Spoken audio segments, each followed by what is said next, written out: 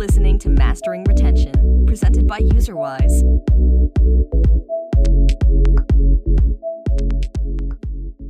Hi, everyone. Welcome to today's episode of the Mastering Retention podcast. Today, I'm really excited to have Kristina Miles on. We're going to talk about all things UX, UI, which we haven't really done, maybe like one other episode previously. I think UX is just such an important part of user experience. And, especially when we're thinking about things like FATUI flows and, just how much of a drop off we have and how important the user experience is from the very beginning. I'm just so excited to dive in. Anyways, well, before we do, I always like to start with, Kristina, what's your story? Like, how did you get into games and how did you end up working at Electric Square doing UX? Hi, Tom, and thank you so much for inviting me for this session. So my story. I actually ended up in game industry very accidentally. I had no clue how I applied for this job, for my first job, sorry.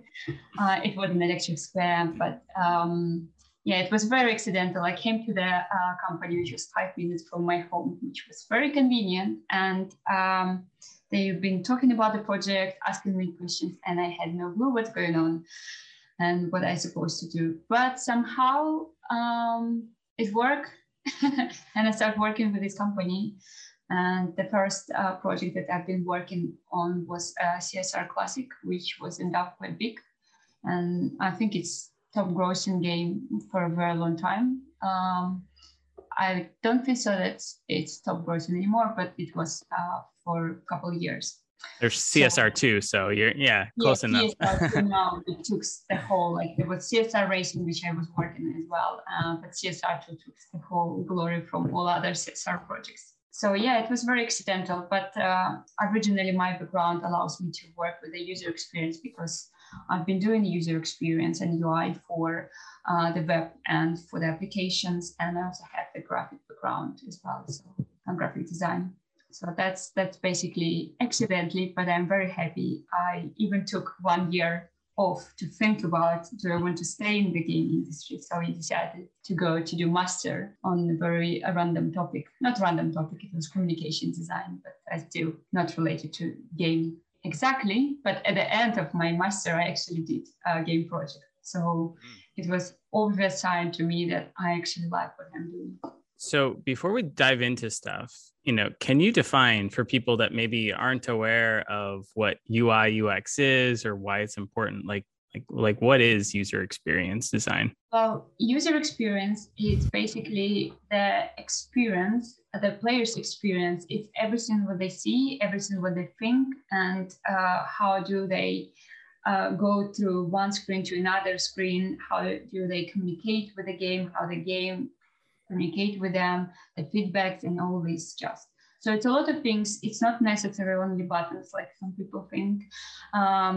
It goes further. It has a lot of overcross with the design. It goes a lot of things that kind of overcross the art part. For example, if we're talking about environment, there could be some language that could be part of the game design that also user experience. So all these things, it's user experience. And of course, it's already found very important and it's everywhere. Yeah. So to maybe wrap my head around it, do you have an example of something maybe you worked on somewhat recently where you came in and you saw this screen, what was wrong with it? And then how did you, go in and fix that? All right, that's actually, I do have an example of that. So the recent published project that I've been working from not very, very beginning, which usually what I prefer, I really like to start with very beginning. I started working with this project in the middle of iPhone, and it's called Detonation Racing. It's on Apple Arcade. And I've been looking at the post race screen when you get your information about how you did, and then when you see the information about the challenges and how much stuff you get from doing cool stuff in the game. And it was very, very confusing because it was a lot of rewards going on after each other that was related to different things in the game, like for your progression in the game and for the dailies and the main campaign. And it was very confusing. So because you just receive a lot of things at the same time, you don't know what's going on, why. And we've been working on these couple screens, on the rewards, on the information, and on the animation, which is technically the feedback as well. When, how it's appear, make them different, or some elements make them same because they actually the same thing, but why they look different. So it was not only one screen, but it was a couple of things all together, like post-race feature that I've been dealing with. And there was more stuff like that. So yeah, I do have a story, you know, when you change color of the button and you like you didn't see a 300% increase for changing the button slightly? I've read a book about one of the designers. He said, like, I changed the button to green and massively increase monetization. And like, what? Well, that might be true, but I don't have stories like that, unfortunately. I see some guess the CPIs for like hyper casual games on LinkedIn, and it's like one of these had a 50% drop in CPI or something. I can never guess them, but kudos to those who can. But back to this example of yours. So that sounds interesting. And I feel like I could maybe identify that as a problem, or that, something maybe needs to change there. But like, how do you actually approach figuring out what needs to change and how it needs to change and why maybe? Like, do you try to, I don't know, play the game a lot yourself? Are you trying to like talk to a lot of users? Are you using surveys? Like what's your process? Well, depends on the stage of the game. We do play test. We have rapid play test. We have, you get, for example, data after LiveOps from your telemetry. That is great. So at first, you probably need to understand the design. You need to talk with designers to figure out what we are trying to achieve. We need to align on goals, what a particular feature is supposed to do. We need to think about the audience, the player, how do they look like, not visually, of course, but who they are, how they're going to play. Are they going to play on the sofa? Do they want to play with their friends and stuff like that? Their preferences, how long they're going to play and stuff like that. All this information are extremely crucial for the user experience, because something that you do can actually increase stickiness and can be very enjoyable. But other things, when your audience are different, can actually be, I don't know, extra frictions, and you want to like cut them off. Or for example, you actually want to add something to the game. So it's a lot of things. I would say probably like alignment on goals, alignment on players, and alignment on how they're going to interact with the game and when. So when you know that, that's when you can play by yourself, you play with your colleagues. Perhaps you can have some studio tests, or you can have some online services that can provide you with different players, and then you can see, does this work or it doesn't work, and so on. Yeah, that's interesting. You brought up something that I've kind of been noodling over for a while. So one of the, I think, most effective ways to group your players is by looking at their overall play behaviors. And what I mean by that is, like, some of your players might, play once per day, but it's like a 2-hour stretch from like 7 to 9 p.m. And then other players might play like 20 times throughout the day, but it's like 3-minute, little increments and stuff. And I think the way that those people play are going to be vastly different. So my question, is it ever appropriate to think about some sort of segmented UX design where players that behave like this actually see a different version of the game or different versions of the screens than these other players, so that we can best serve what they typically like to do within their gameplay experience? Well, perhaps if the game design will allow you to do that not necessarily that you will do, especially if you are doing a game casual or super casual. So you from the very beginning, you know that you're going to have very different players with very different skills, and during the life cycle of your game, you will have noobs, you will have players who stuck with your game for years. So I guess that would be very expensive solution for this problem. So if you have different players and you need to change overly how the game look like, that might be a little bit more expensive. Again, there could be a thing. You can unlock things and stuff like that. You can upgrade a personal environment where, for example, the player customize the characters, cars, forever.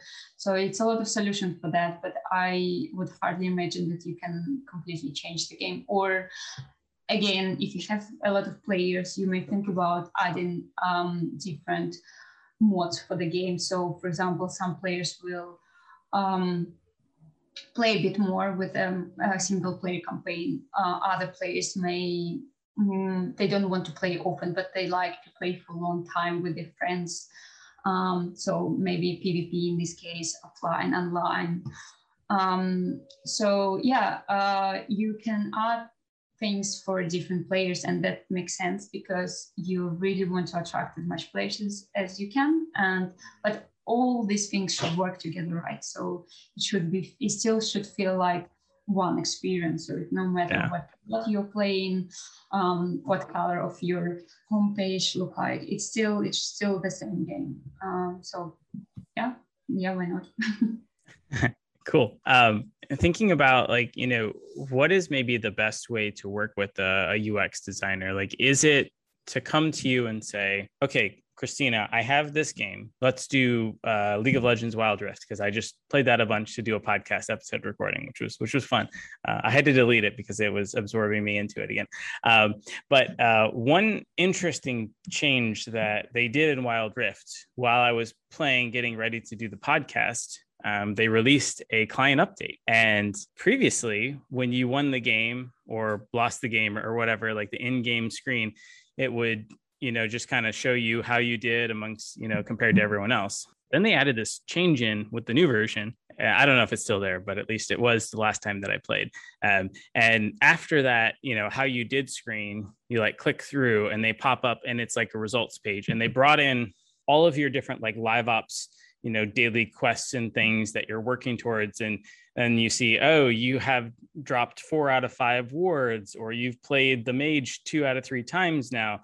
And all these things, which I imagine, to me, triggered psychologically of oh, I just need to do one more game and I can play the mage, and I'll make sure that I do the ward, and I'll do these couple other things so that I can get the full, unlock and rewards. But all that to say, is the best approach to come to you as the UX designer and say, okay, Kristina, we're trying to figure out how to get people to go from, so let's say they're currently playing 3 games per day to 5 games per day. Is that a problem that they would come to you with? Or, what's the best way to approach it? Is it based around the problem and then kind of unleash you? Well, there could be different ways we can go this way. From my experience, I would say I'm starting at very early at the project when there is no design basically at all placed.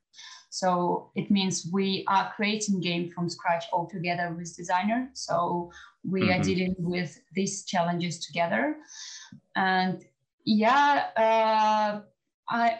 really hard to say because, the projects change very massively during the pre-production period, and sometimes these kind of challenges came from designers that want to add a little bit more attention, which you just described, quite a good retention mechanic, because it's like a hook that asks you to play again, or then you would remember, then you return, and then again you will play and play. So but as soon as it's possible, I would say you would benefit start working with a designer, user experience designers, definitely. You don't need to wait till, all design are placed, because it's much harder to change something, especially if it's like a core experience, because it takes more time, it takes more resources. You don't want to do that. So you want to bring all people straight away, and then even more. So it depends on the game. The game that you just said, they have not only one user experience, they have actually user experience team and UI team separately. So as soon as you can. Yeah, that makes sense. At what point in the, let's say, player flow? So I'm not too versed on Apple Arcade, but let's talk about like maybe standard mobile, of like where typically the player sees an ad, they click the ad, see some screenshots, click in, download the game, etc. Should the UX designer be incorporated at the point of like the creative design that goes into the ad, or like at what point in that step do you come in? Like, is it only after you've downloaded and opened the game and you get into the Fatui, or, could a UX designer be incorporated at the very first step and then into, designing the screenshots and, all the way through? Yes, I think you should incorporate the user experience designer straight away. And it's slightly hard for me to say because I'm user experience and UI artist as well. So things that visual is also part of what I'm doing. So I'm definitely thinking about the kind of screenshots are the best to present our game, what action sense is the best. When we do promo videos, it's also like on my shoulders, and it's not only me working, but we're working with our small team to deliver all these assets, marketing assets. So definitely, yes. Who else is going to do that? You need a UX designer for that. So basically, if people want a good UX designer that can do lots of things, they should reach out to you and try to recruit you away, huh? Yeah, probably. Well, I'm not the only one. I think in the game industry, still, in even big companies, you will wear a lot of hats. Not only when you user experience design, I guess even when you're a designer, you still wear a lot of hats. Anyone in the game industry, a lot of hats. Just prepare yourself. Once I even did liveries for cars because it was fun to do. I was interested. Wow. I knew how to do that. I had a graphic background. I know how to use 3D programs. So why not? That's impressive. So yeah, it's a lot of things that you're going to do. So that's just prepare yourself. That's fun. You never do the same thing all over again. So it's always a lot of cool stuff. That's why I like game design actually. Much, much, much better than working with boring bank applications. At different stages of the game, you say you like to kind of come in early stage in the game. Do you typically start with kind of wireframing out, like, here are the different screens and here is how each screen is going to kind of connect to each other?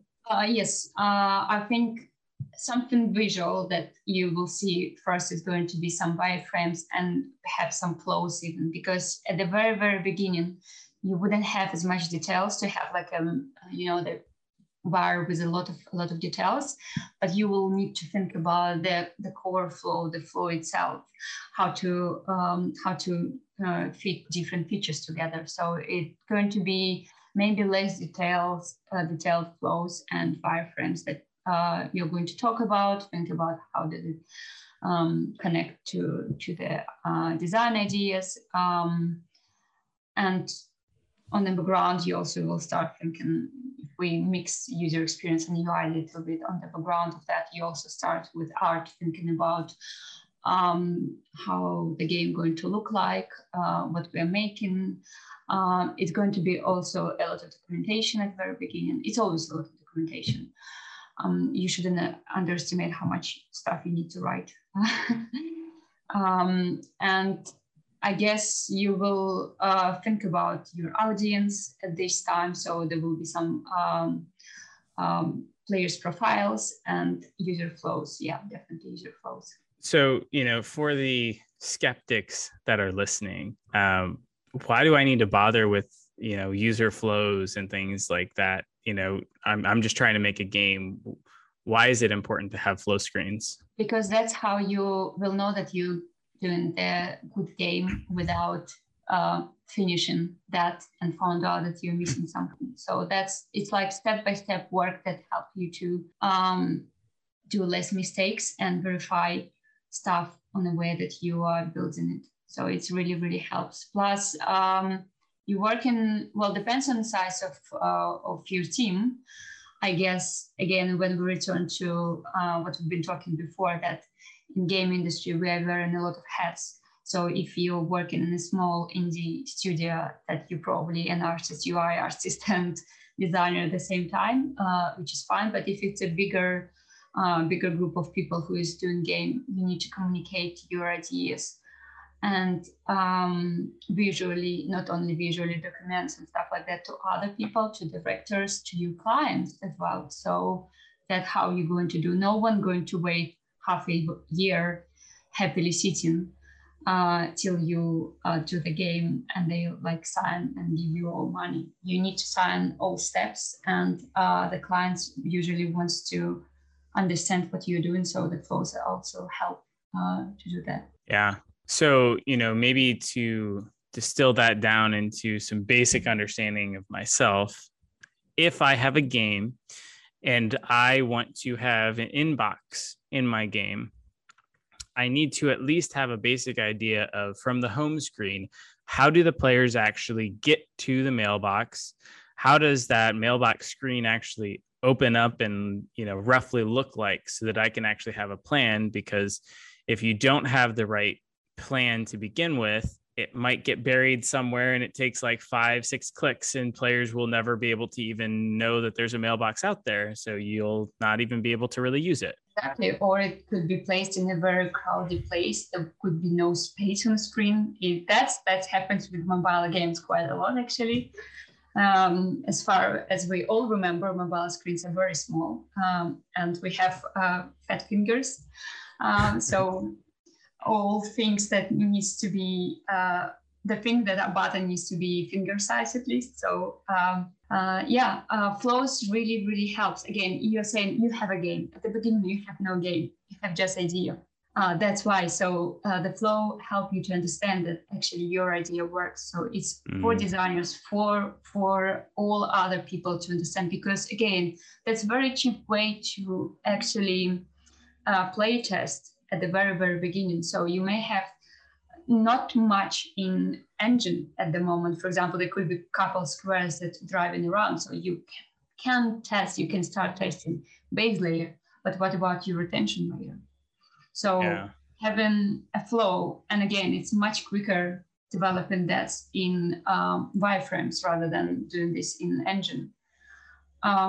So it's a lot of reason why you should do that. And we just named a couple of them. So and things that you said as well, where this button, the first question, why do you need inbox? So that's the first, I would probably say, that you need to question. Is it something that your player is going to use? Is it part of the design? And then when it needs to be, at what part of flow it will occur.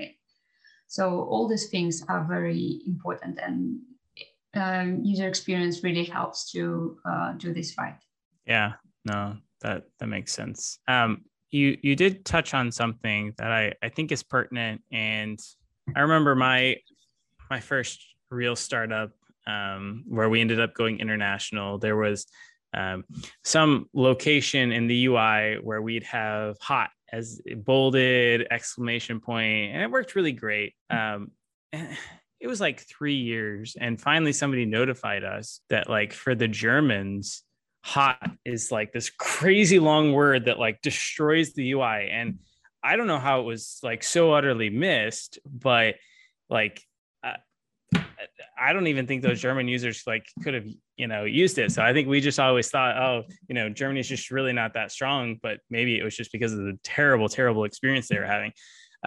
So, with that in mind, how do you design with localization in mind? Because, you might call out inbox here, but inbox in Russian might be 3 times as long. How do you design for that? So there are a couple of tricks. First, yes, different languages have different lengths. Think about Arabic that completely swap from right to left, left to right. So that's even worse. And then when you think about languages like Japanese, Korean, Chinese, simplified Chinese, and traditional Chinese, that's very, like, it's very different. It's not like English, nothing. So firstly, you think about that. You definitely, for UI artists, I would say, think about font. Your font should support other languages. Localization is very important. That's your retention mechanic, that accessibility, it's a lot of things. So you need to think about how to translate your game to other markets, and think about font. It's very hard to find font that has all these options in terms of languages. So that's, I guess, small advice for, I guess, less experienced people. So another thing that what I usually do, because I know that, yes, German, for example, can be much longer than English, some important like buttons or areas in the game, some titles or something like that, I'm actually tend to test in have Google Translator. You might be not correct. And of course, like, I speak Russian as well, so it's easy for me to check Russian or all European languages as well. It's very easy because the Google Translator is doing a very great job. Yep. I'm struggling with Chinese and Arabic and Japanese, and etc. Of course, you might have a lot of people in your team that can help you as well. Think about that. You can use this resource. But that helps you to understand, for example, that next button that you plan to have very small, it's not going to be small. When you build an engine, again, you think, oh, then let's make this flexible. For example, it can shrink down, but then it needs to like shrink down the button next to it because they like two together. So it would look odd if one shrink down in size and another.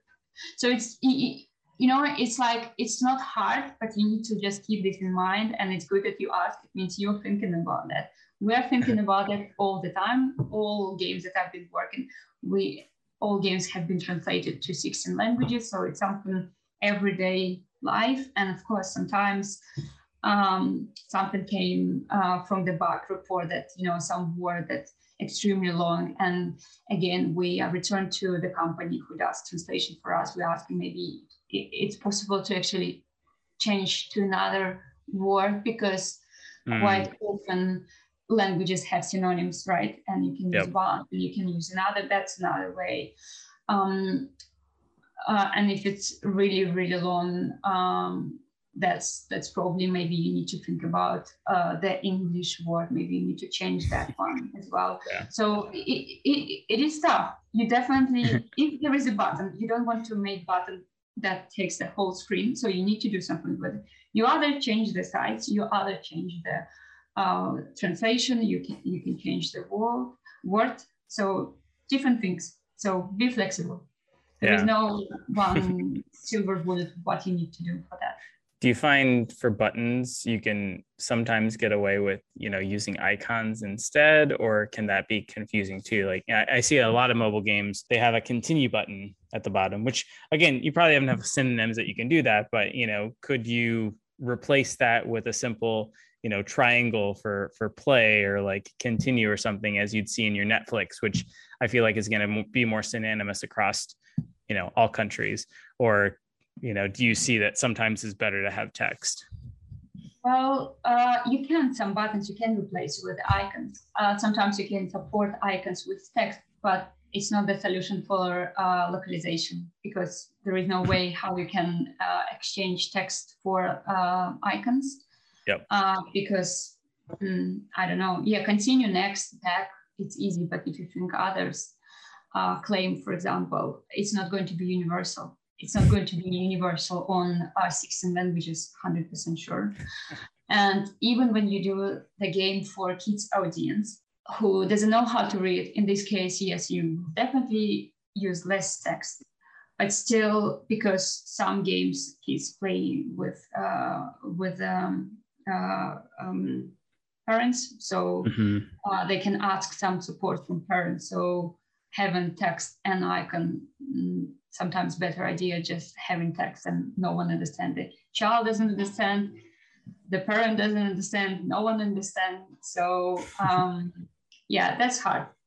Still, you can't replace text with icons. I wish I like icons, but it's not the solution. Okay, I have one final question, and I'll leave localizations alone. What's your typical recommendation on how to work with, let's say I want to start bringing my game into the MENA regions where, Arabic and some others, they read right to left. I have to orient it. Or, sometimes, I remember doing translations way back in the day where I'm like copying and pasting them in, and I'm worried that I'm pasting it even in like the wrong order or whatnot. Do you typically just see the game, if typically you've got your text up here, have a inverted version of your game to support them, or, do you see something else? So we have some magic code that does this for us. And we have localization sheets with all languages in tables that usually filled by localization company that does it for us. So it's not much that you are doing in terms of user experience or UI. It's something that bugs, if there is a bug, you will going to fix that, or UI technical artists, for example. But the way how it's actually done in the game, well, if you have programming skills, that you would do that. If not, then it's going to be a little magic, huh? Yeah, and again, translation. Personally, never copy any text to maybe at the very beginning of the project. When it's not cyan, because localization again, it goes through a lot of agreements because you don't want to put any rude words accidentally or anything like that. So that's something that you verify with a lot of people. But it's basically it's a code magic, so that everything is flipped. So that you need to ask, you need to invite the coder for your podcast to ask about it. Get some magical coders. I love it. Exactly. Okay, so jumping back a couple steps, we had our flow chart that you should probably outline before you really start coding. How can / should you plan for future features and screens? Like I see it in a lot of games, especially. It seems like they weren't really planning for, let's say, LiveOps or for, something in there. And, you start with this like really pristine first time user experience.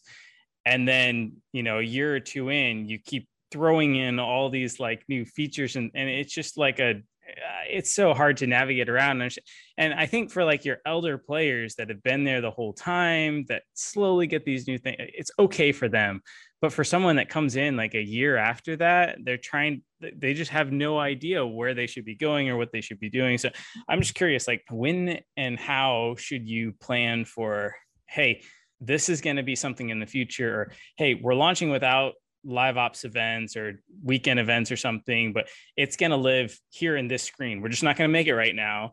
And then it's going to, kind of branch off from there. So I'm just generally curious, like, should you roadmap those things out for like 5 years so you have designs? Well, that's a good question. So you will definitely benefit if you can roadmap some LiveOps features or further features. Definitely, at least to have a plan for first year of LiveOps. That's something that you should try to do. That would be very unwise to never think about what's going on with your game. You need to believe in the game. That's first. I think that kind of comes together. But of course, you wouldn't be able to tell what will happen with your game in 5 years' time. The people will change in the team, the designers, the UI artists, everyone. That's normal life for any game, and your audience will change as well. So you wouldn't be able to tell as much. But planning for first year, that is very important. Again, you don't need to implement, but actually that's such a good task for user experience artists and for designers together. You don't need to think about, like, maybe you still need to, I guess, estimate with the code team And it would be easy to estimate as soon as designers and UI artists do their work, because they can explain the core team what technical part we require from them to do. So that is important. That is definitely part of production, part of planning for the future. And when I'm working, I always try to think about, oh, well, that's the campaign. We have like 5, for example, events. I'm sure we're going to add more. Then think about it. This needs to be scrollable. Talk with core team and tell them, well, we're not going to scroll now. We don't have budget for you to build this feature. But when you do it now, think about that. In year time, someone or maybe you going to do that. Mm-hmm. So that's how it works. So you think about as much as you can, plus you do planning with your team, with the production, with the designers, with directors, and just be prepared that there will be something in LiveOps that you never heard about before, something absolutely new. And maybe perhaps you even need to like rework a couple of screens because of that. Top bar, bottom bar, I don't know. That's fine. That's games. I like it. So maybe on that note, how should UI UX be included in LiveOps? Let's say maybe new LiveOps designs, like, okay, we're going to be working on a new feature, which is let's say like a tournament event. So we're going to be creating that dev for the next 2 months, and then we're going to launch it. How should, someone like you be included on that for designing out so that we have a smooth experience that players are going to enjoy and engage in? All right. So LiveOps. So again, depends on game that works very differently. For example, most of my games that I've been working, we do have LiveOps, but our LiveOps are mostly like a content, new content creation, which is usually means that your team is very small. And when you think about Fortnite team, right? Their LiveOps team the same as I think their LiveOps team actually bigger than probably when they start doing because now they're a big company, right? Yes, you do need to work together on your LiveOps stuff, on new features. You need to include designers, depends on the feature. The tournament actually is quite a big feature because it's a lot of new screens. There could be some new elements, and you need to integrate this new thing in your old flow. And you maybe need to change your Futuri as well. So it's a lot of work, actually. It's not tiny little, not extra banner for an extra event, right? That's much bigger. So you definitely will benefit if you will work with UI UX artists. As soon as you know the feature size, you can think about how many artists you need, how many people you need for this feature. Maybe you need to add a bit more artists, for example. Maybe you need to add a bit more user experience. Maybe you need more programmers to do this feature. So it really depends what you want to bring in your game. So almost, to kind of answer the question myself, you should probably have the UX designer working early on with the game designer and maybe the developer to spec out what are the screens that we need for this? What existing screens need to be changed or tweaked or edited so that it flows into our large flow diagram that we have for the player experience, right? And, then from there, you can take a look and say, okay, we know exactly what we need to do. Now we can, either assess out how many people we need or how long it's going to take and kind of plan accordingly into our roadmap. And one more, I would say that user experience helps designers to actually build a better game, because we are looking at same thing from different perspective, from different point of view, that actually helps to make the feature better and better for the game, better for Yeah. I guess, with the UX in mind, and I'm thinking about LiveOps. So LiveOps, when I'm designing an event, I want to, I guess I want to think about it in a way of how can I reuse this event such that a year from now, it's still going to be fun and interesting and engaging for my players, because I don't have a lot of resources like, maybe for Fortnite we do. But we don't have a lot of resources to make brand new events every single week, every single month, right?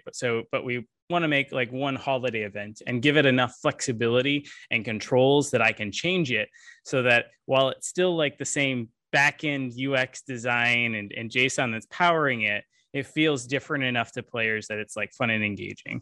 So maybe the Valentine's Day event, you've got 3 reward tiers, but the St. Patrick's Day, now there's 10 of them and it lasts for 2 weeks or something like that, and with different goals or something.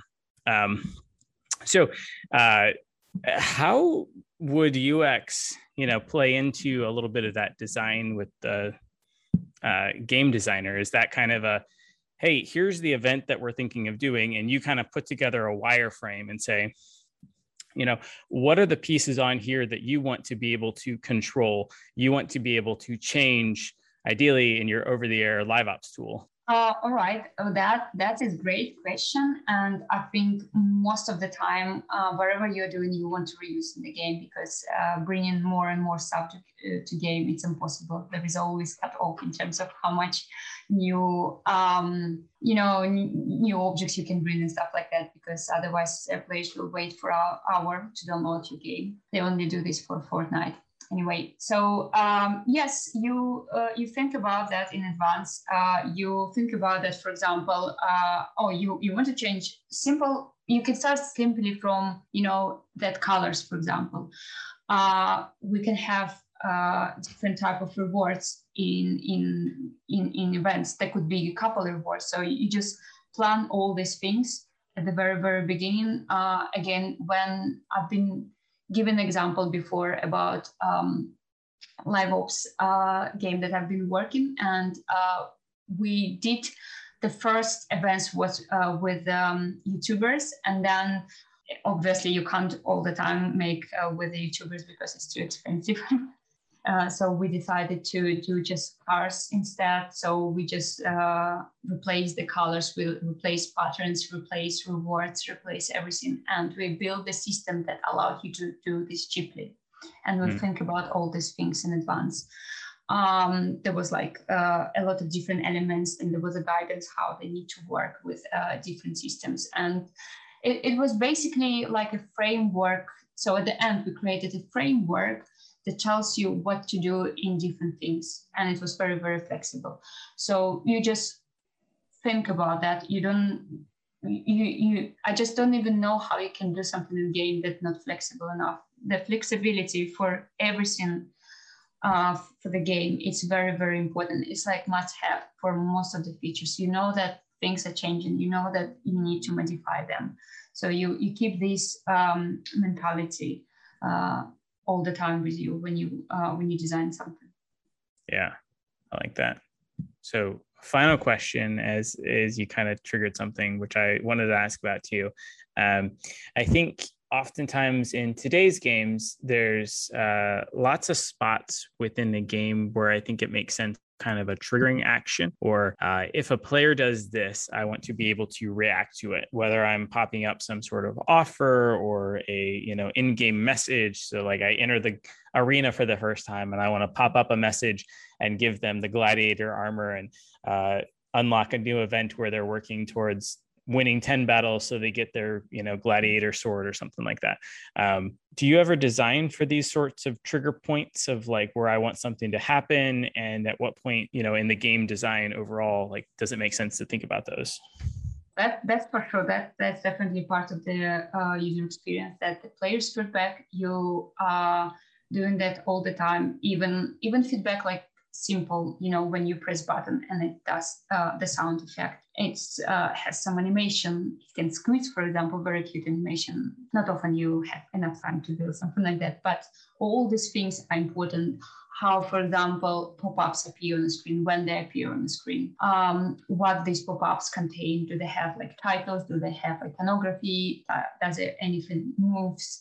If there is 2 things, do we have that attract animation? And it's a lot of things. So you need to kind of think about all these things logically and group them, because the good thing when you do the same type of feedback, visual or graphical or audio feedback for same things and different for other things, it means that firstly it's great accessibility design.